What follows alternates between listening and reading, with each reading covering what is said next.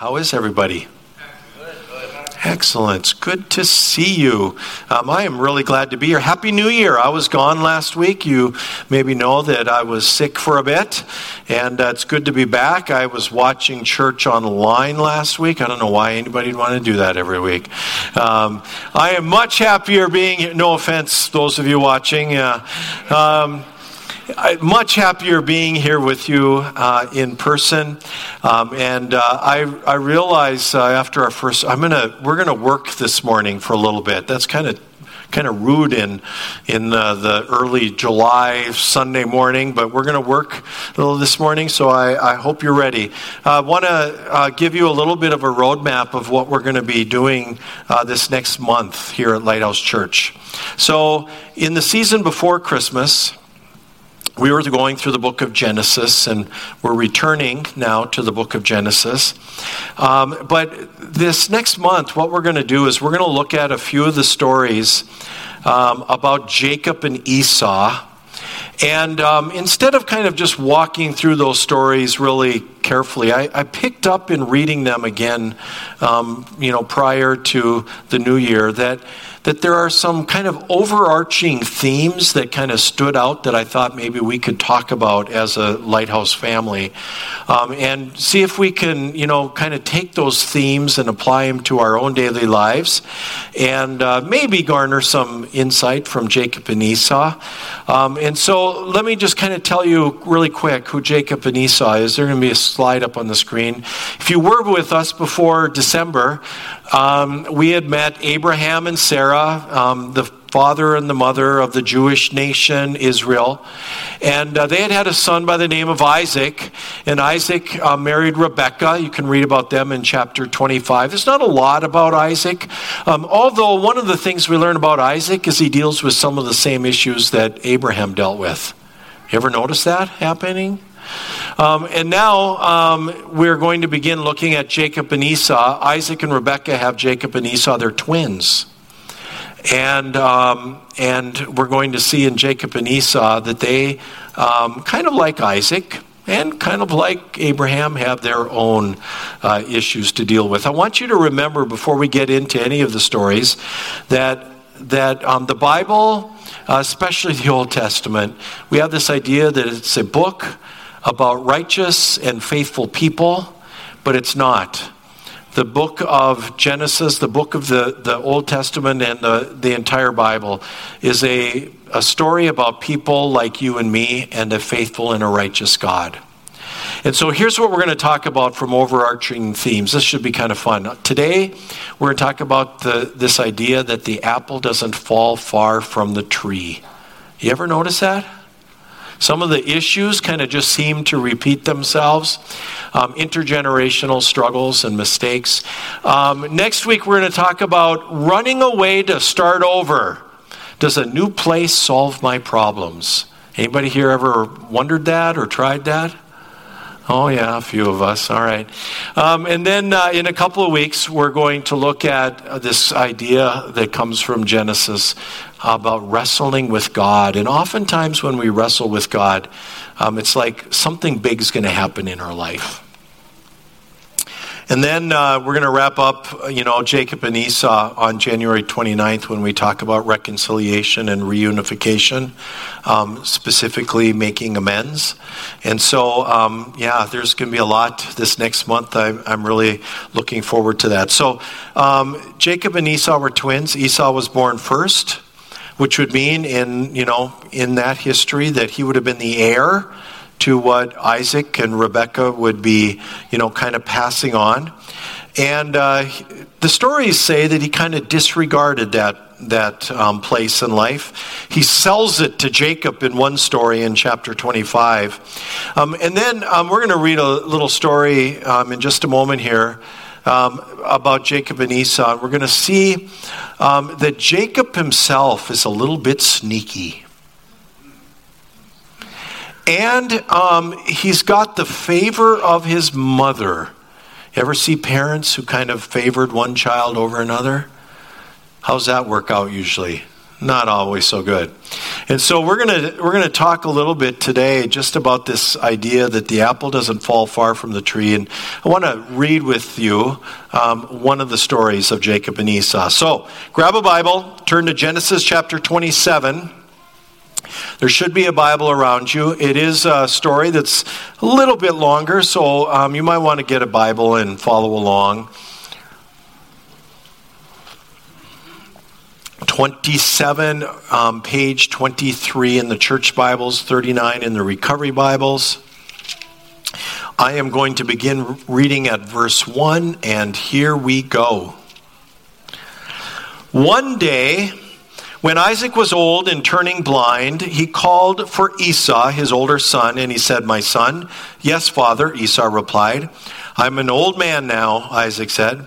"I don't know when I may die. Take your bow and quiver full of arrows and go out into the open country to hunt some wild game for me. Prepare my favorite dish and bring it here for me to eat. Then I will pronounce the blessing that belongs to you, my firstborn son, before I die." But Rebekah overheard what Isaac had said to his son Esau. So when Esau left to hunt for the wild game, she said to her son Jacob, "Listen, I overheard your father say to Esau, 'Bring me some wild game and prepare me a delicious meal. Then I will bless you in the Lord's presence before I die. Now, my son, listen to me. Do exactly as I tell you. Go to the flocks, bring me the 2 fine young goats. I'll use them to prepare your father's favorite dish. Then take the food to your father so he can eat it and bless you before he dies.' But look," Jacob replied to Rebekah, "my brother Esau is a hairy man and my skin is smooth. What if my father touches me? He'll see that I'm trying to trick him, and then he'll curse me instead of blessing me." But his mother replied, "Then let the curse fall on me, my son. Just do what I tell you. Go out and get the goats for me." So Jacob went out and got the young goats for his mother. Rebekah took them, prepared a delicious meal just the way Isaac liked it. Then she took Esau's favorite clothes, which were in the house, and gave them to her younger son Jacob. She covered his arms and the smooth part of his neck with the skin of the young goats. Then she gave Jacob the delicious meal, including freshly baked bread. So Jacob took the food to his father. "My father," he said. "Yes, my son. Who are you, Esau or Jacob?" Jacob replied, "It's Esau, your firstborn son. I've done as you've told me. Here is the wild game. Now sit up, eat it so that you can give me your blessing." Isaac asked, "How did you find it so quickly, my son?" "The Lord your God put it into my mouth." He gives the Sunday school answer, right? "The Lord God put it into my path," Jacob replied. Then Isaac said to Jacob, "Come closer so I can touch you and make sure that you are really Esau." So Jacob went closer to his father, and Isaac touched him. And the voice is Jacob's, but the hands are Esau's, Isaac said. But he did not recognize Jacob because Jacob's hands felt hairy just like Esau's. So Isaac prepared to bless Jacob. "But are you really my son Esau?" he asked. "Yes, I am," Jacob replied. Then Isaac said, "Now, my son, bring me the wild game. Let me eat, and then I will give you my blessing." So Jacob took the food to his father. Isaac ate it. He also drank the wine Jacob served him. And then Isaac said to Jacob, "Come a little closer and kiss me, my son." So Jacob went over and kissed him, and when Jacob caught the smell of his clothes, he was finally convinced, and he blessed his son. He said, the smell of my son is like the smell of the outdoors, which the Lord has blessed.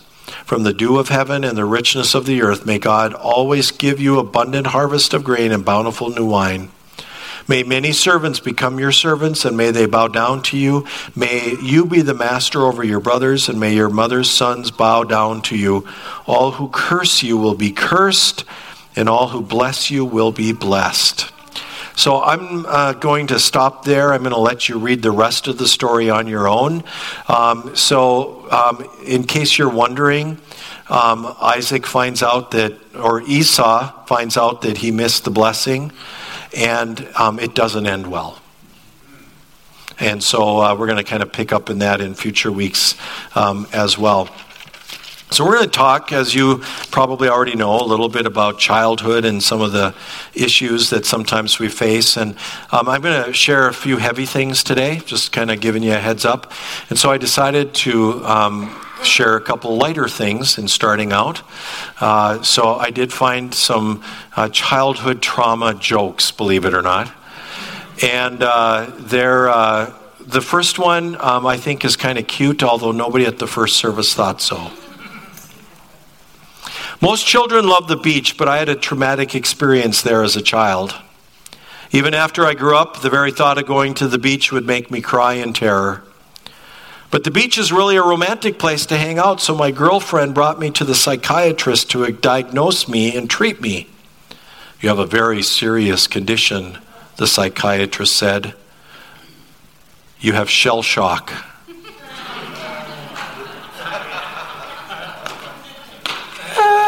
You're much better than the first service. You're my favorite service. The man who wrote the Hokey Pokey just died. The most traumatic part for his family was getting him in the coffin. They put his left leg in, and then the trouble started. Oh, that's so cute. All right, here's our question. Bill and Tim are going to run the mics. If you'd like to answer the question, get their attention, stand up, speak directly in the mic, give us a brief answer. What is one thing from your upbringing that has impacted you throughout your life? So obviously there might be some positive things some of you'd like to share, but I also want to acknowledge there could be some heavier things that haven't been so positive. We would welcome some of those as well. Just want everybody to remember you're online as well, so it'll be saved for eternity, I guess. So here we go. Couple of people, go ahead. Hello, I'm Nelson Nadal.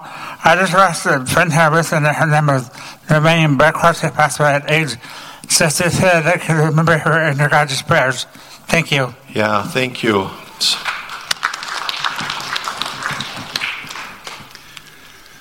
Discipline. All right. I'm Kevin.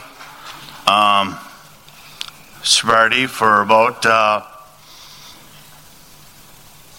2 weeks now, and I'm grateful for this place, and I hope NESU wins today. Amen. Thank you. Thanks, Kevin. My father always taught us to stand by our word, do exactly what you say.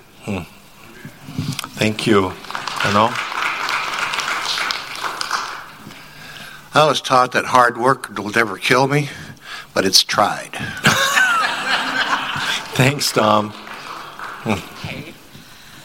Anything worth having is worth fighting for, and never give up. Thank you. If having to choose, always choose the greatest good. Thank you, Bob.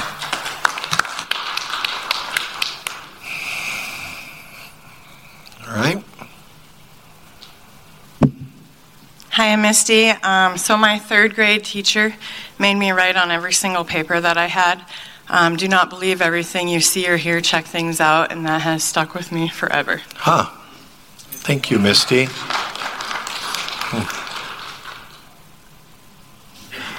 I'm Jason, and I would say, have to say compassion. Bastion. Thank you, Jason. I grew up where we were always stubbornly independent, and so asking for help was never something that was really done, and now I've had to learn to do that. Thank you, Heather. Forgiveness. Forgiveness. Thank you.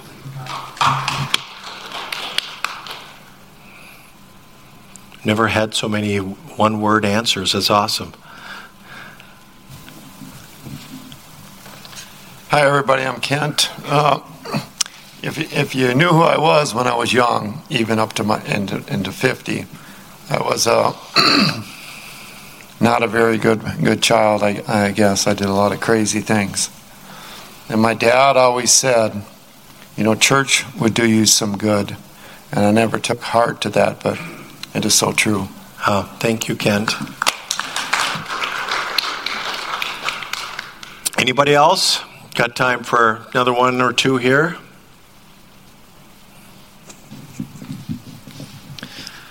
I'm Galen. I kind of grew up poor, but my parents tried to not look poor, so I've learned how to be frugal and get by with a lot of get by without a lot of stuff. Thank you, Galen. All right. Anybody else? Going once, going twice. Anybody else? All right. Sold, yeah. Thank you. So I find it really interesting, and I had kind of the same experience the first service, is that there was a lot of positive stuff. I think that means that our church is such a healthy group of people. Because I know that there are a lot of good things that we kind of take out of our upbringings, but there are also some not so good things, and we're going to talk a little bit about both today. I've reached an age where it's easier to watch my kids and see how the apple doesn't fall far from the tree than it is to look at my own parents who are now with the Lord. And I want to share with you that for those who don't know, I have a daughter who's in church today over here with her daughter and husband. And then I have a son who lives in Minneapolis. And we were able to spend some time together over the holidays. I want to tell you that probably one of my favorite Christmas presents wasn't from any of my immediate family. It was from my son's new girlfriend. And so if you don't know, if you're new, I happen to be a big Michigan Wolverine fan. It's kind of a big thing in my life, kind of a little fanatic about it. And you know, because I take seriously this idea that you should train up a child in the way that they should go so that they will not depart from it when they get older, I taught my kids to be Michigan Wolverine fans. My daughter's so-so, but my son is pretty into it. And my son's girlfriend gave me this picture frame that had these two pictures in it. One of them is me, one of them's my son Andrew, and they are taken watching in our homes, hundreds of miles apart, different football games, different Michigan games this fall where they won, obviously. And so I thought that was just a marvelous picture, and it made me realize, yeah, the apple doesn't fall far from the tree. All right, you can take that picture down. I see a lot in my kids that really kind of rings true to this idea about generations that follow us. I see love for the Lord in my kids, love of kids. I see athletic abilities, interests that they have, hobbies. Both of my kids love to read. Love of food, especially pizza, kind of runs through my family. I see in my kids that they have gotten from their mother musical abilities and some teaching abilities. Both of my kids are teachers, very proud of that. And I can tell you I think they get that from their mom, especially in regards to kids.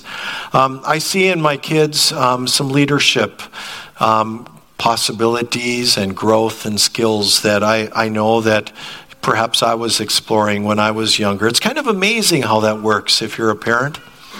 I also have some typical health things that someone my age has.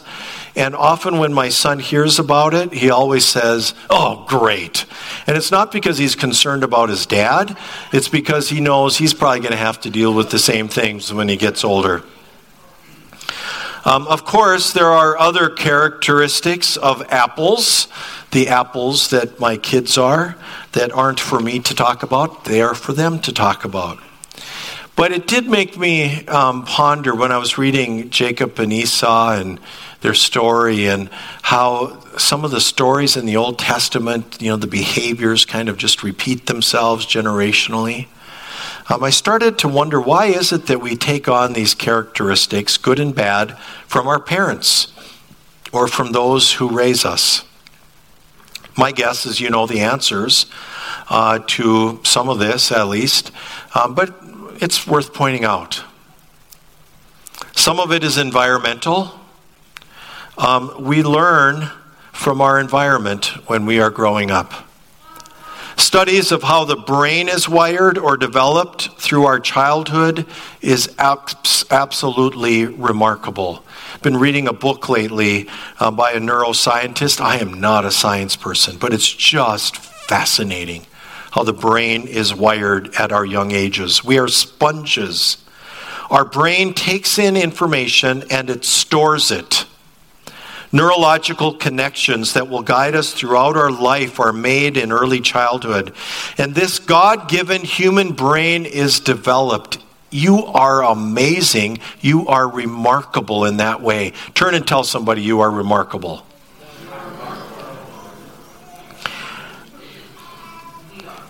At our earliest of ages, we learn how to think and to feel. We learn what we're going to believe is to be right and wrong. We learn how to make decisions and deal with pressures and stress. We learn how to survive. We learn how to stay safe. We learn how to respond, and we learn how to react. It's in childhood, very young ages, when love and healthy touch and nurture are so very important. We learn what it means to be cared for and interconnected or not at very early ages. If this is not developed, it can impact us our whole life. For some of you, I know that is true. For some of you, it's hard to comprehend a God, much less people or a family of faith who are there for you and who would love you unconditionally because you didn't experience that when your brain was being wired. You're not wired that way. But here's the thing I want you to know if you identify with that. Your brain is amazing and it can be rewired, and God excels at that. Of course, we also know that the sins of the parents also fall on the next generation. Many of you have experienced neglect or abuse or trauma, and it has not only deeply wounded you, but it impacts your daily life. And for some, it impacts your ability to function in society. And if that is you, I am so sorry. We want, here at Lighthouse Church, we want to be a place that, to the best of our ability, understands those issues and is sensitive to that reality. I also know that we have many people in this church who have experienced spiritual trauma of one sort or another, and that makes our job and even our relationship a little bit more difficult. But if you are one of those people, I want to say how incredible it is that you mustered up the courage to be here today. Good job. And I am sorry for what you've been through spiritually, whether that was involving a church or a pastor or what. But I can't take that away, but I can walk with you through it. Finally, many have grown up in environments where these things have been generational. Often it can be compounded by intergenerational poverty, and it's cyclical. For those of you who are of Native American heritage, for many the intergenerational trauma and issues run deep, very deep, and you already know that. Our problem as human beings is that we get stuck in this generational stuff that just kind of seems to be passed from one to the next. I have a friend who some years ago taught me the saying in recovery, my crap stinks, but it's warm. You've heard that before. What it means is that my situation, it kind of stinks, but I've kind of grown comfortable in it. Don't know much different. That's what often happens to us, generational. It kind of becomes all we know. And here's the funny thing. We haven't even talked yet about genetics and how those impact us. We are predisposed to some things. We're predisposed to health issues that our parents or our previous generations had. That's why the doctor asks you about your family history every time that you go. If you have an addiction, the likelihood that there are family members who have also struggled with the addiction is very high, because we have learned that genetic predisposition often exists with chemical addictions or other addictions that predispose us and make us at higher risk. If you struggle with some mental health issues, my guess is if you take an honest look at your parents or other family members in previous generations, you will see that they too suffered some of the similar or same mental health issues. Man, oh man. And there's even more. So I was introduced to this concept quite a number of years ago now, and when I was, it just really opened up my eyes. It's called the laws of Yonte, and the law of Yonte is what one might call a code of conduct. And it first appeared in fiction written by a Danish-Norwegian author, Axel Sandemos. And he talks about these Danish communities where this law of Yonte, this unwritten code, this unspoken law of how we're supposed to conduct ourselves existed. And in this culture, the goal was that nobody is supposed to stand out or be noticed above anybody else. And so literally was meant to be kind of a ceiling that kept everybody at the same level. And when I first heard about this, I thought, man, that is the Germanic, Scandinavian culture that so many of us grew up in this part of the world. So what are these laws of Yonte? I have them on the screen. Number 1, you're not to think that you are anything special. Number 2, you're not to think that you are as good as the rest of us or we are. Number 3, you're not to think you are smarter than anybody else or than we are. You're not to imagine yourself better than we are. You're not to think that you know more than we do or other people. You're not to think that you are more important than we are. You're not to think you are as good or are good at anything. You're not to laugh at us. You're not to think anyone cares about you. And you're not to think you can teach us anything. My guess is, there are some of you who hear that and you think, man, nobody ever talked about those things, but that's really the culture I grew up in. That was my experience. And, it was meant that nobody would stand out. But what it does is it becomes this kind of oppressive culture that creates all of these insecurities that many of us in this room have grown up with and struggled with the rest of our lives. Well, this is all kind of depressing, isn't it? Am I doomed? So sometimes it can be helpful to learn, why we are the way that we are.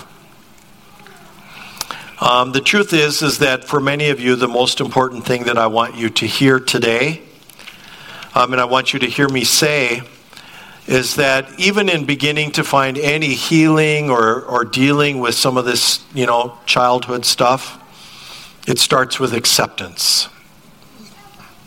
And if you have not even kind of tackled that hurdle, it may be time for you to start dealing with some of this stuff. And the first step is to talk to somebody about it. Might be a sponsor if you have a sponsor in a recovery program, or an accountability partner, somebody on your support team, a counselor. Do want you to know this can all be hard work, but it can bring some healing in your life. But I wanted to share with you today, because it is kind of a depressing thing, and we see in Scripture how these issues kind of just keep repeating themselves. I thought it might be helpful to at least share 3 things that you can take with you and contemplate today. And I just want to say I'm not trying to oversimplify these issues, but I think that I can give us some starting places, or at least help us identify where am I in kind of this mix of learning and growth from the idea of, what do I deal with that still came from the past and my upbringing. So here's the first thing that I wanted to share with you today. There comes a day when we need to accept responsibility, stop blaming our parents or stop blaming others before us, and begin to work on forgiveness. Now, I know that that's not an easy thing to do with some of these issues, especially the complex ones, but it's true that literally there comes a day when you and I need to kind of accept responsibility for who we are and where we're at. This is our lot in life, right? And stop blaming those before us for our issues and the decisions that we're making today. And begin to work on forgiving and moving forward. Galatians chapter 6, verses 4 and 5 says, "Pay careful attention to your own work, for then you'll get the satisfaction of a job well done. You won't need to compare yourself to anyone else, for we are each responsible for our own conduct." In some ways, what we learn in regards to dealing with our past is that in order to move forward, we have to deal with the past, but there does come a time when we kind of need to grow up. Turn and tell somebody it's time to grow up. Well, you did that well. Okay. So if this is kind of where you're at, right? If this is where you're at. In order to heal and grow, do you need to accept ownership of your stuff, accept responsibility, accept the consequences? This is my past. This is what has shaped me. This is who I am. And in order to move forward, I need to take some responsibility now to move forward. If you're in that category. Second thing I wanted to say, especially if you've kind of, made that decision, is that we need to, through prayer and consultation, identify some of the needed changes in our life. So if some of these issues are really kind of controlling your behaviors, the way you respond. Are you using the past as an excuse for some of your behaviors? And when I say that through prayer and consultation we need to identify changes, we're not always able to even see them on our own. And so if you don't start with prayer, you're kind of missing the opportunity that God gives you to kind of work with him on this spiritual basis. If you don't have a support team, this is the need to develop people in your life, trusted people that you can go to and talk to about some of these things. So I'm curious about this. I'm wondering if you have somebody in your life that you can come to and say, Amy, could you point out a couple of character defects in me that you see? I'm not telling you to do that right now. I don't trust you, Amy, with that. Do you have somebody in your life like that? Pretty important. Especially if you're dealing with lots from the past. Am I blaming the past? And how is that coming out? What do you see in me that perhaps, needs some work? And for those of you who are in a 12-step program, if you keep working the steps, you've already kind of got this kind of laid out before you. It's such a profound order of the steps that comes for us. And, this isn't step 1 and 2. This is step 6 and 7. What's step 6? We were entirely ready to have God remove all these defects of character. So we're kind of identifying character defects and becoming ready, not to make the changes as much as to allow God to make the changes. You with me? And then what's step 7? We humbly ask God to remove all the shortcomings. God, start working on these. Doesn't mean that I'm not responsible myself, but God, if this is going to really happen, it's going to take you working in my life to bring this about. So chances are you know if that's kind of the stage you're at, especially in regards to the apple doesn't fall far from the tree. Are there things that that it's time to start working on them? You know that they're there, and it's time for you to start working on them and to allow God to begin working on them. If that's true, then I think, number 3 is one of the things that I would challenge everybody if you're kind of in a place of readiness, and that is let's decide today that we're going to start breaking the cycle. Let's begin to break the cycles of those things that continue to have a grip on us. What changes do I need to make? God's going to remove some of these defects, but that doesn't mean that there aren't adjustments that I need to make. Can you imagine if next week we came back together and we all were able to say, guess what? The apple is further away from the tree this week. That would be cool. Or if you're a parent, what if you were able to say one day, you know what, in some of the negative things, my apple is far away from the tree. We were able to break some of those cycles.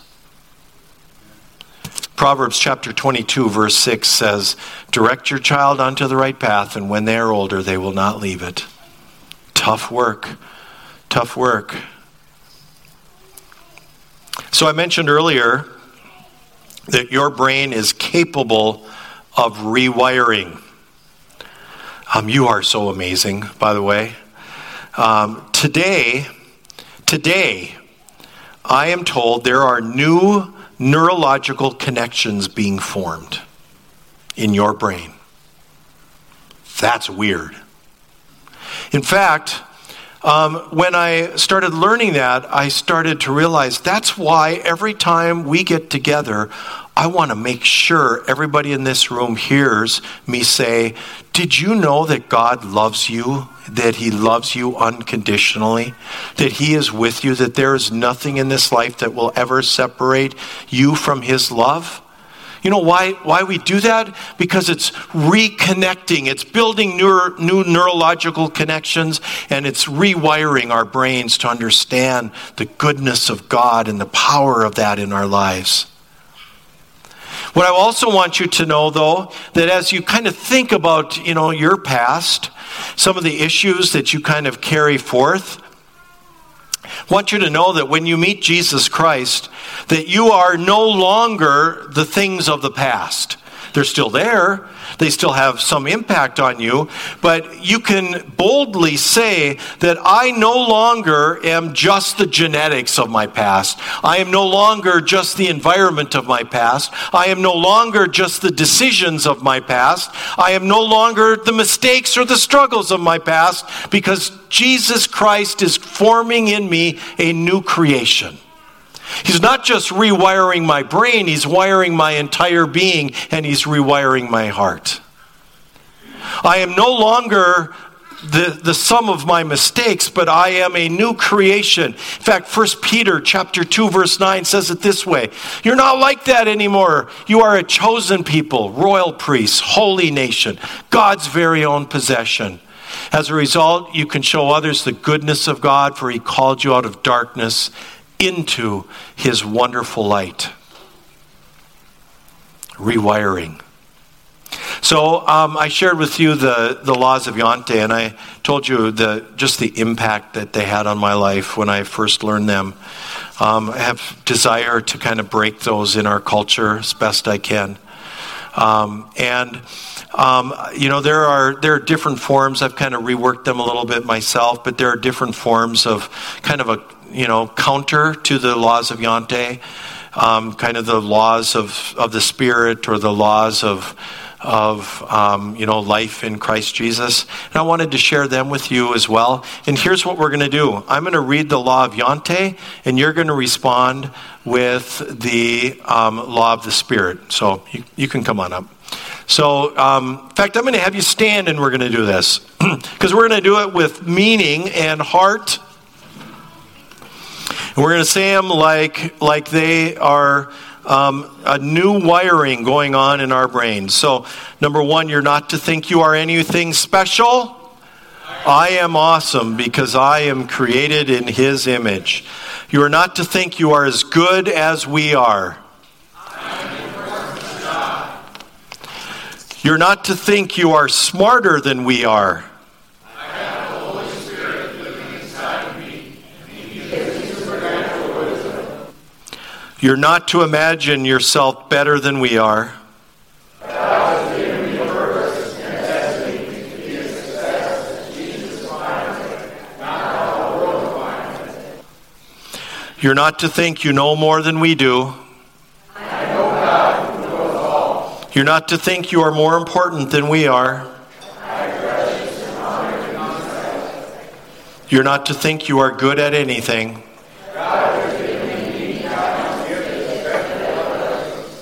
You're not to laugh at us.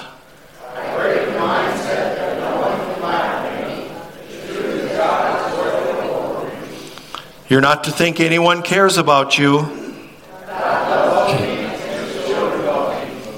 You're not to think you can teach us anything.